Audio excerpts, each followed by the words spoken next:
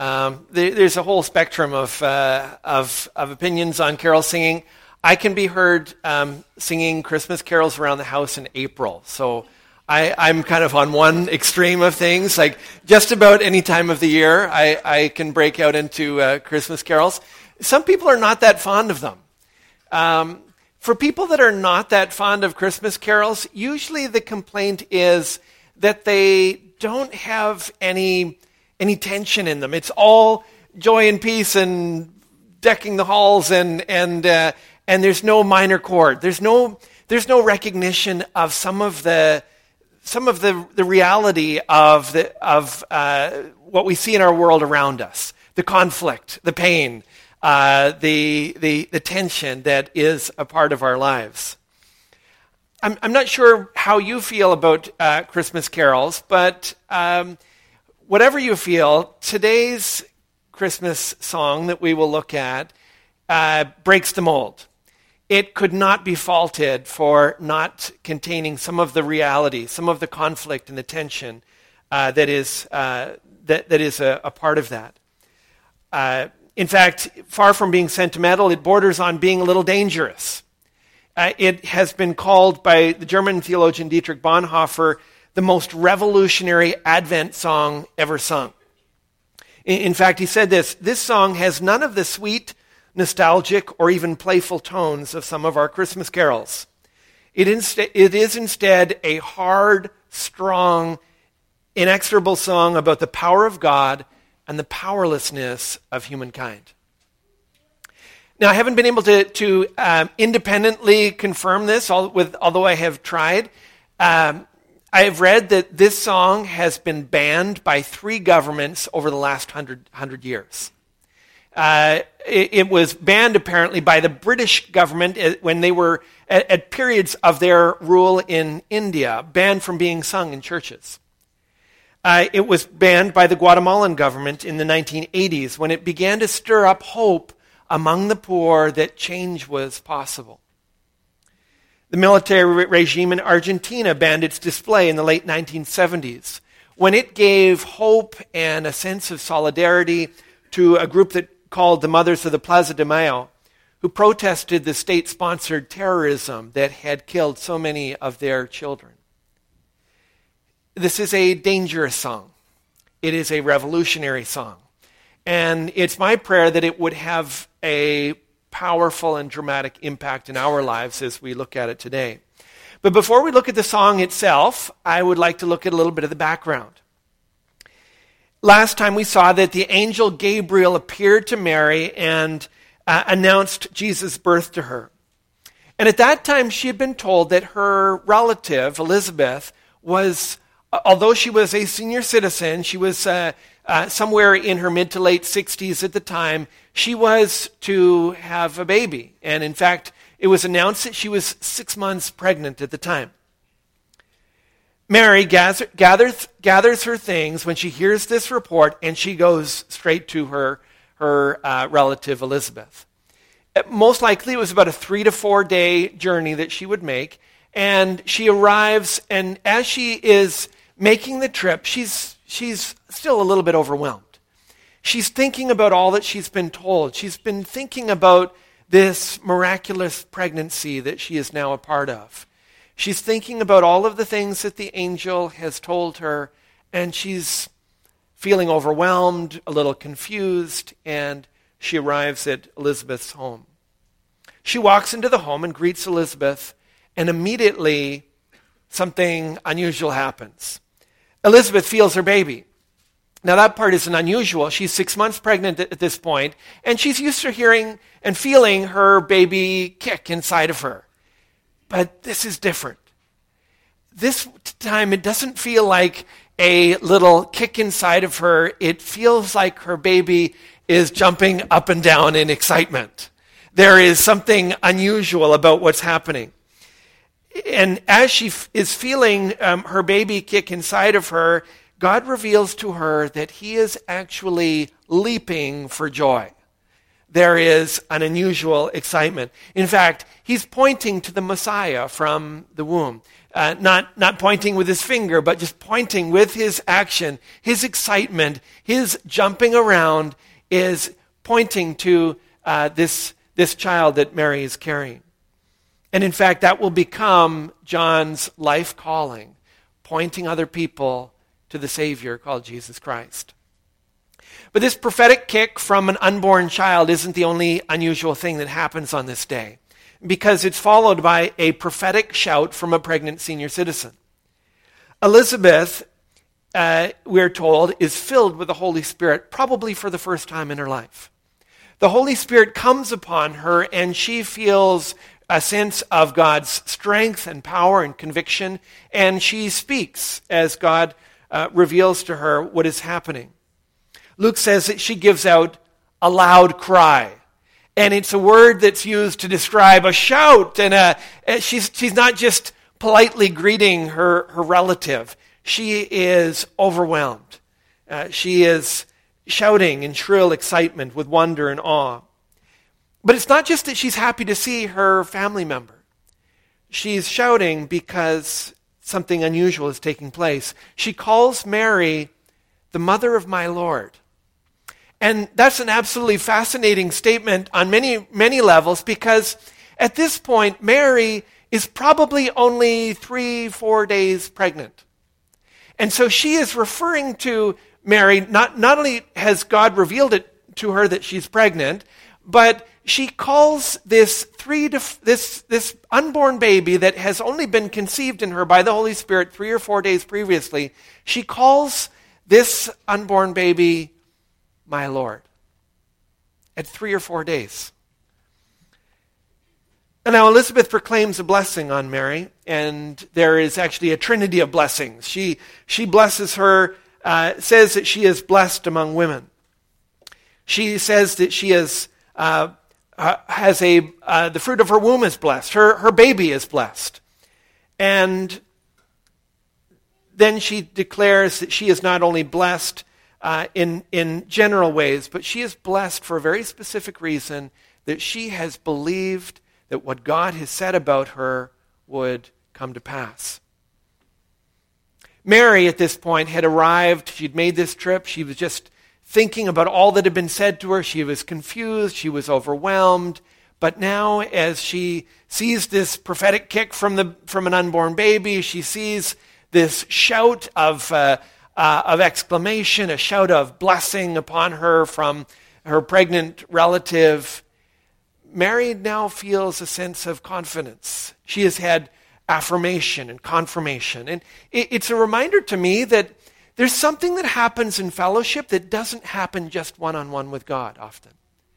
God can often reveal things to us through His Word. He can direct us through prayer. But it's only as we come together with other believers and share what we sense God is doing in our hearts that God confirms that, and He directs us, and He can give us a sense of confidence and certainty about the path that we're taking. So at this point, Mary has received that, and she feels a confidence. She feels even a conviction. And with an elation now, she sings. In fact, she speaks, but when she speaks in poetic form that can be sung. And from the very earliest years of the church, this is a song that has been sung. It is a song that speaks of God's amazing power to transform our circumstances and our situations. This song is known as the Magnificat, and because that is the first word in the Latin translation of this song, and it's always forever been known as the Magnificat. I like to call it Mary's Song of Revolution, because in it she describes the revolutionary working of God, not only in her life, but as she witnesses him in this world. And so if you have your Bibles, I encourage you to turn with me to Luke's Gospel, and I'll be reading from chapter 1, verses 46 to 55. Luke chapter 1, verses 46 to 55. And although I call it Mary's Song, don't worry, I won't be singing it this morning. I'm just going to read it, okay? That'll be less distracting for everyone. But Luke chapter 1, verses 46 to 55. And Mary said, "My soul magnifies the Lord. My spirit rejoices in God, my Savior. For he has looked on the humble estate of his servant. For behold, from now on, all generations will call me blessed. For he who is mighty has done great things for me, and holy is his name. And his mercy is for those who fear him from generation to generation. He has shown strength with his arm. He has scattered the proud in the thoughts of their hearts. He has brought down the mighty from their thrones and exalted those of humble estate. He has filled the hungry with good things, and the rich he has sent away empty. He has helped his servant Israel in remembrance of his mercy, as he spoke to our fathers, to Abraham, and to his offspring forever." Now that Mary has grasped all that is happening to her, as she has received this confirmation from her family members, her soul is filled with worship to God. Interestingly, she calls him God, her Lord and Savior. She recognizes that although she is a faithful woman, although she is a dedicated woman, she realizes that she too needs a Savior. She too needs sin. Her sin needs someone to rescue her, and she sees that in her God. But she feels a spark of a revolution because she sees in her circumstances God doing things that turn the entire way of looking at the world and the normal order of things upside down. It's a spark of a revolution. What I mean by that is, if you look at the heart of her prayer, her amazement comes because God has looked upon someone that the world has overlooked. In verse 48, she says that God has looked upon the humble estate of his servant. Mary was a nobody. She was from a nowhere town where nothing remarkable ever happened. She knew people like her got overlooked. She wasn't the type to get picked for the team. She wasn't the type to get singled out for a reward. And so as she saw her life and she saw God choosing to use her as a vessel of his grace, she was overwhelmed. She wasn't perfect. In verse 47, she praises God as her Savior. She knows that she too needs forgiveness for her sins. But she's faithful. She's humble. And what she realizes today more than she's realized ever before is that God is gracious to the humble. That God noticed what other people overlooked. That God saw her heart. In verse 49, she praises God that he who is mighty has done great things for me. She's overwhelmed that a powerful God would do powerful things for a powerless girl. As a teenager, she was at the mercy of her elders. As a poor person, she was at the mercy of the rich. As a Jewish girl, she was at the mercy of the Romans. And so her day-to-day life consisted of constantly being reminded of her powerlessness. She saw all that she couldn't do, all that she was excluded from. And by one decision of an all-powerful God, she realized the entire course of her life could be changed. She realized that she could be transformed by him. She praises God for possibilities where in the past all she saw was limitations. She saw what she couldn't do. She saw what she was excluded from. Now, as she sees the possibilities that God brings to her life, it's revolutionary for how she sees her own life and how she sees her place in the world. As Mary looked across the room at Elizabeth, I think she must have smiled at how ironic the three of them must have looked. In this room, you had perhaps the three weakest, most powerless figures in the entire Roman Empire.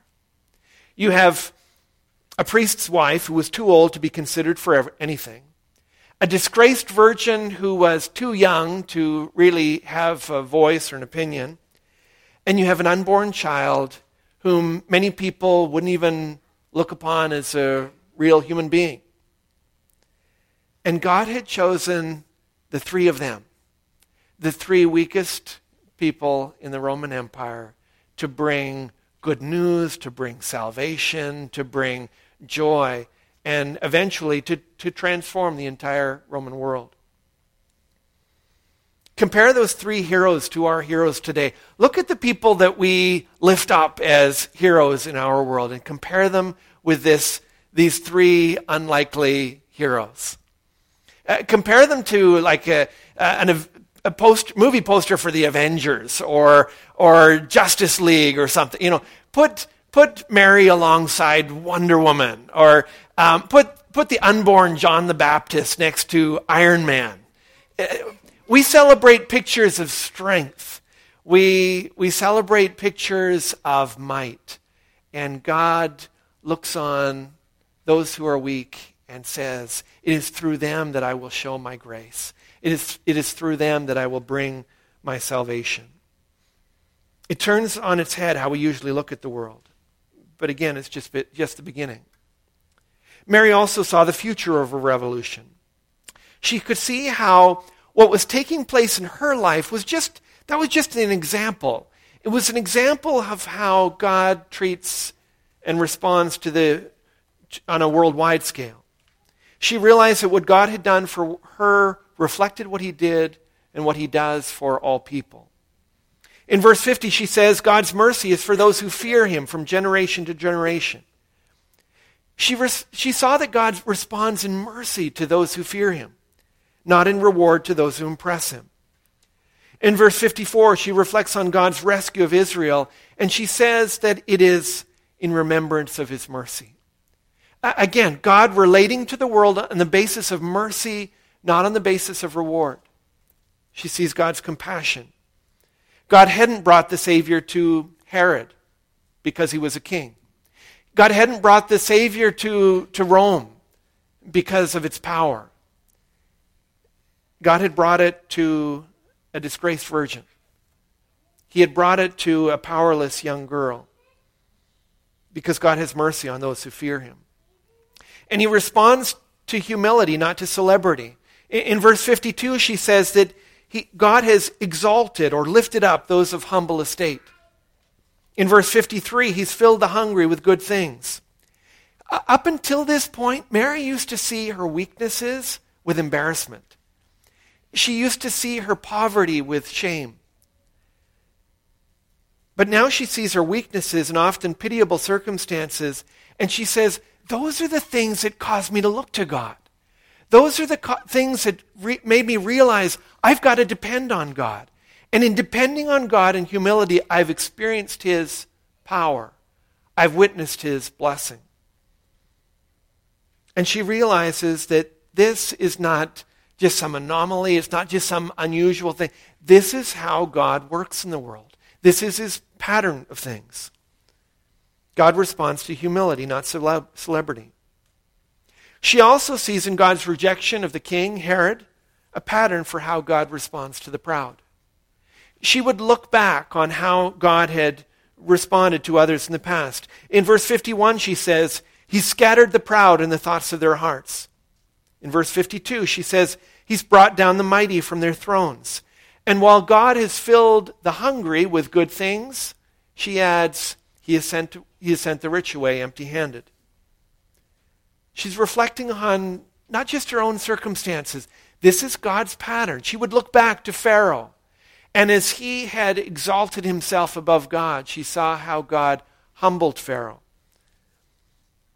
She remembers how God humbled the proud Nebuchadnezzar, the ruler in Babylon, who lifted himself up and exalted himself, and God brought him down. God humbled him. And she knew that God would do it again.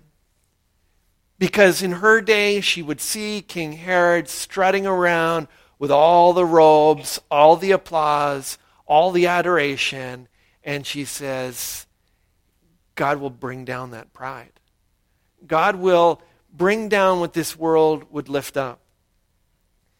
And while Mary would be remembered, while Elizabeth would be remembered, while John the Baptist would be remembered for the part that they had played in pointing people to the Savior, in announcing a word of good news about salvation. She also recognized that Herod, while he would be celebrated in his day, would one day be brought down. And throughout history, children's plays, there will always be a Herod, and he will be held up as the villain for his cruelty and his abuse. God hates pride even more than we do. As we reflect on the song, we recognize that Mary's song is part of a quiet revolution. It is a call to look at this world the way God looks at this world. A call to see in God's working in her circumstances a pattern of how God works in all of history.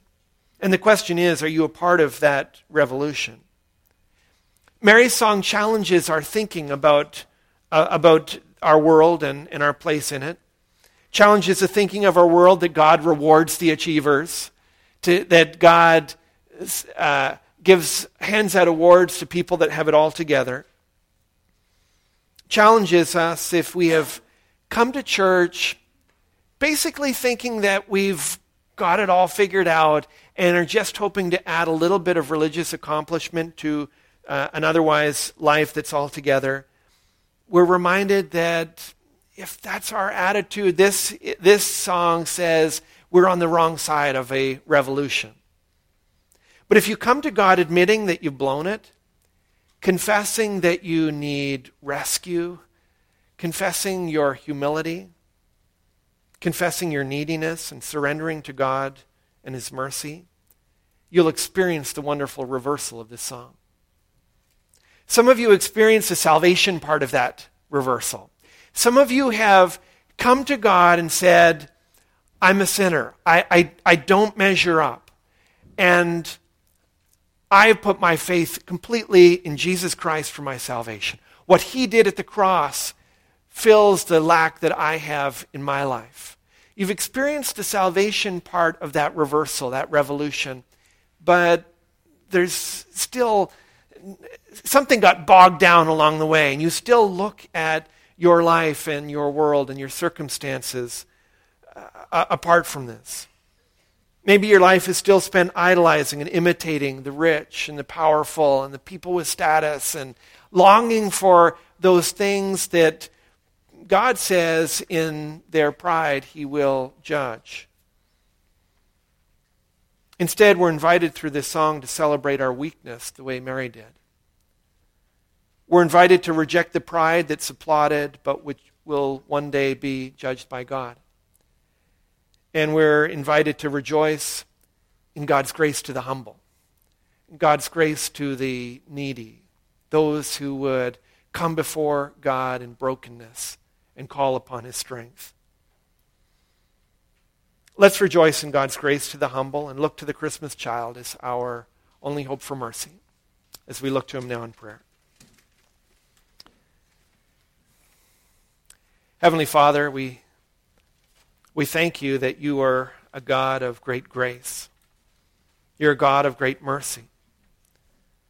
We thank You that You notice the people that the world overlooks. We thank You that when we are weak, You're strong. When we feel powerless, You are powerful. I thank You, Father, that You have shown us this again and again in history. But we pray that You would give us the grace to believe it. I praise You that the path to receiving Your forgiveness and Your help and Your power doesn't come through achievement, doesn't come through our accomplishments, but it comes through humbling ourselves before You and by responding to You in faith. And so by that faith, we rejoice in the blessing that only You can provide. And we praise You in the wonderful name of Jesus Christ our Savior. Amen.